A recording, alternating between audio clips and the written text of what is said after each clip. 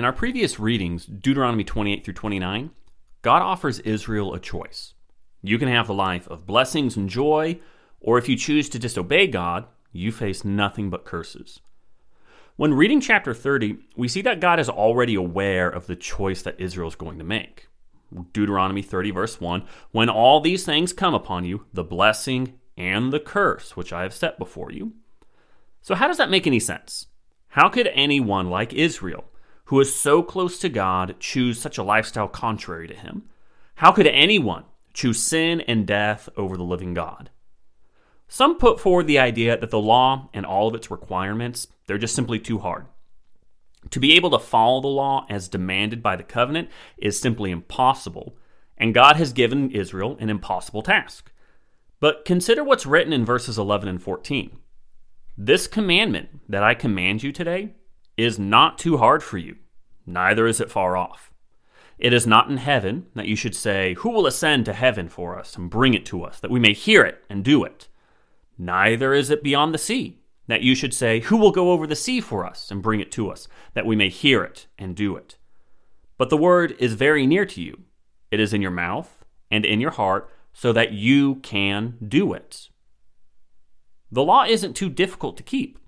It's not way up in heaven that it can't be reached. It's not so far out beyond the sea that you can't reach it either. It's actually, God says, very near, in your mouth and in your heart, so that you can do it.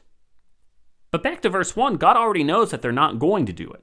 You read through the rest of Scripture, and Israel consistently chooses to rebel against God and abandon his commands. The problem, though, isn't their ability to keep the commandment. The problem is Israel's willingness to keep the commandment. The word heart here is used 8 times in this chapter. If you feel the need to double check, just keep in mind that heart is translated as mind in verse 1. So there's the 8th time. Well, God wants Israel to turn to him with all of their heart, to follow with all of their heart, to love him with all of their heart. But there's a problem. We consider last Friday's reading, Deuteronomy chapter 29, verse 4, and we read that to this day, the Lord has not given you a heart to understand, or eyes to see, or ears to hear. Despite all the good things that God has done and will continue to do for Israel, he says that they have a heart problem. And that heart problem is what's keeping them from obeying. Just as Pharaoh saw the great works of God but consistently hardened his heart, now we have Israel doing the very same thing.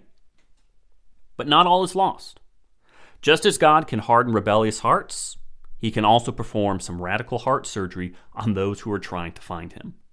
In Deuteronomy chapter 30, verse 6, we read that the Lord your God will circumcise your heart and the heart of your offspring, so that you will love the Lord your God with all your heart and with all your soul, that you may live. Now keep in mind that this is not speaking of God selectively choosing to imbue some people with good hearts while hardening the rest. The order of operations is important in this chapter. God is going to give Israel a new heart in verse 6, but only after Israel has already turned to him with all of their heart in verse 2. Then the Lord is going to do all these great things and transform their heart. So God's heart surgery isn't for the few that he's predestined. It's for anyone who turns to him. The question for Israel throughout the centuries has always been, when? When will all of this happen? When will we experience this radical heart surgery? Israel was eventually cursed according to Deuteronomy chapter 28. They found themselves in exile. But then they were allowed to return home to Israel and rebuild Jerusalem and the temple.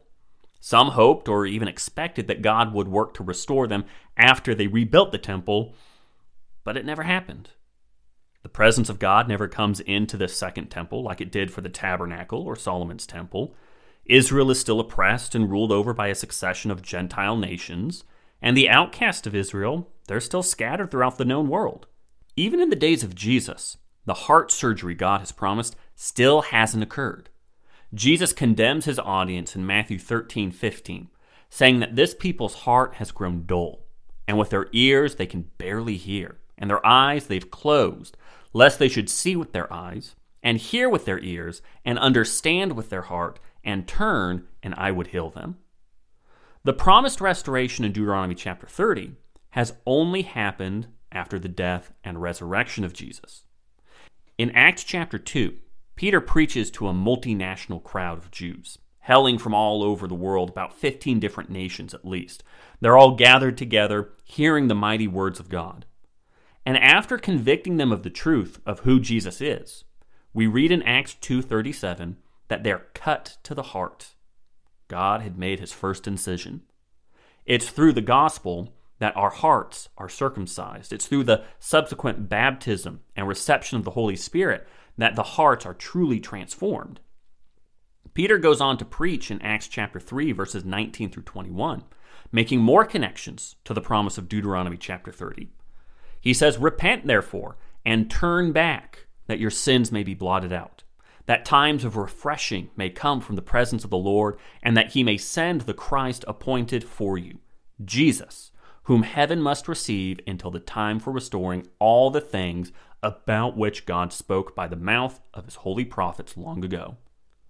Peter calls on his audience to repent, to turn back to God with all their heart, just as Deuteronomy said they would in verse 2. In doing so, they'll receive times of refreshing, receive mercy in having their sins being blotted out, and find themselves in the time for restoring all things. It's only through the work of Jesus and the Holy Spirit that we see God transforming those who are turning to him. Jesus is not so far off that he can't be reached. He's near enough to you that you can turn to him. And so if you want the promised blessings of God, if you have that hard and stubborn heart and you want it fixed, it's time to turn to Jesus so God can make that first cut.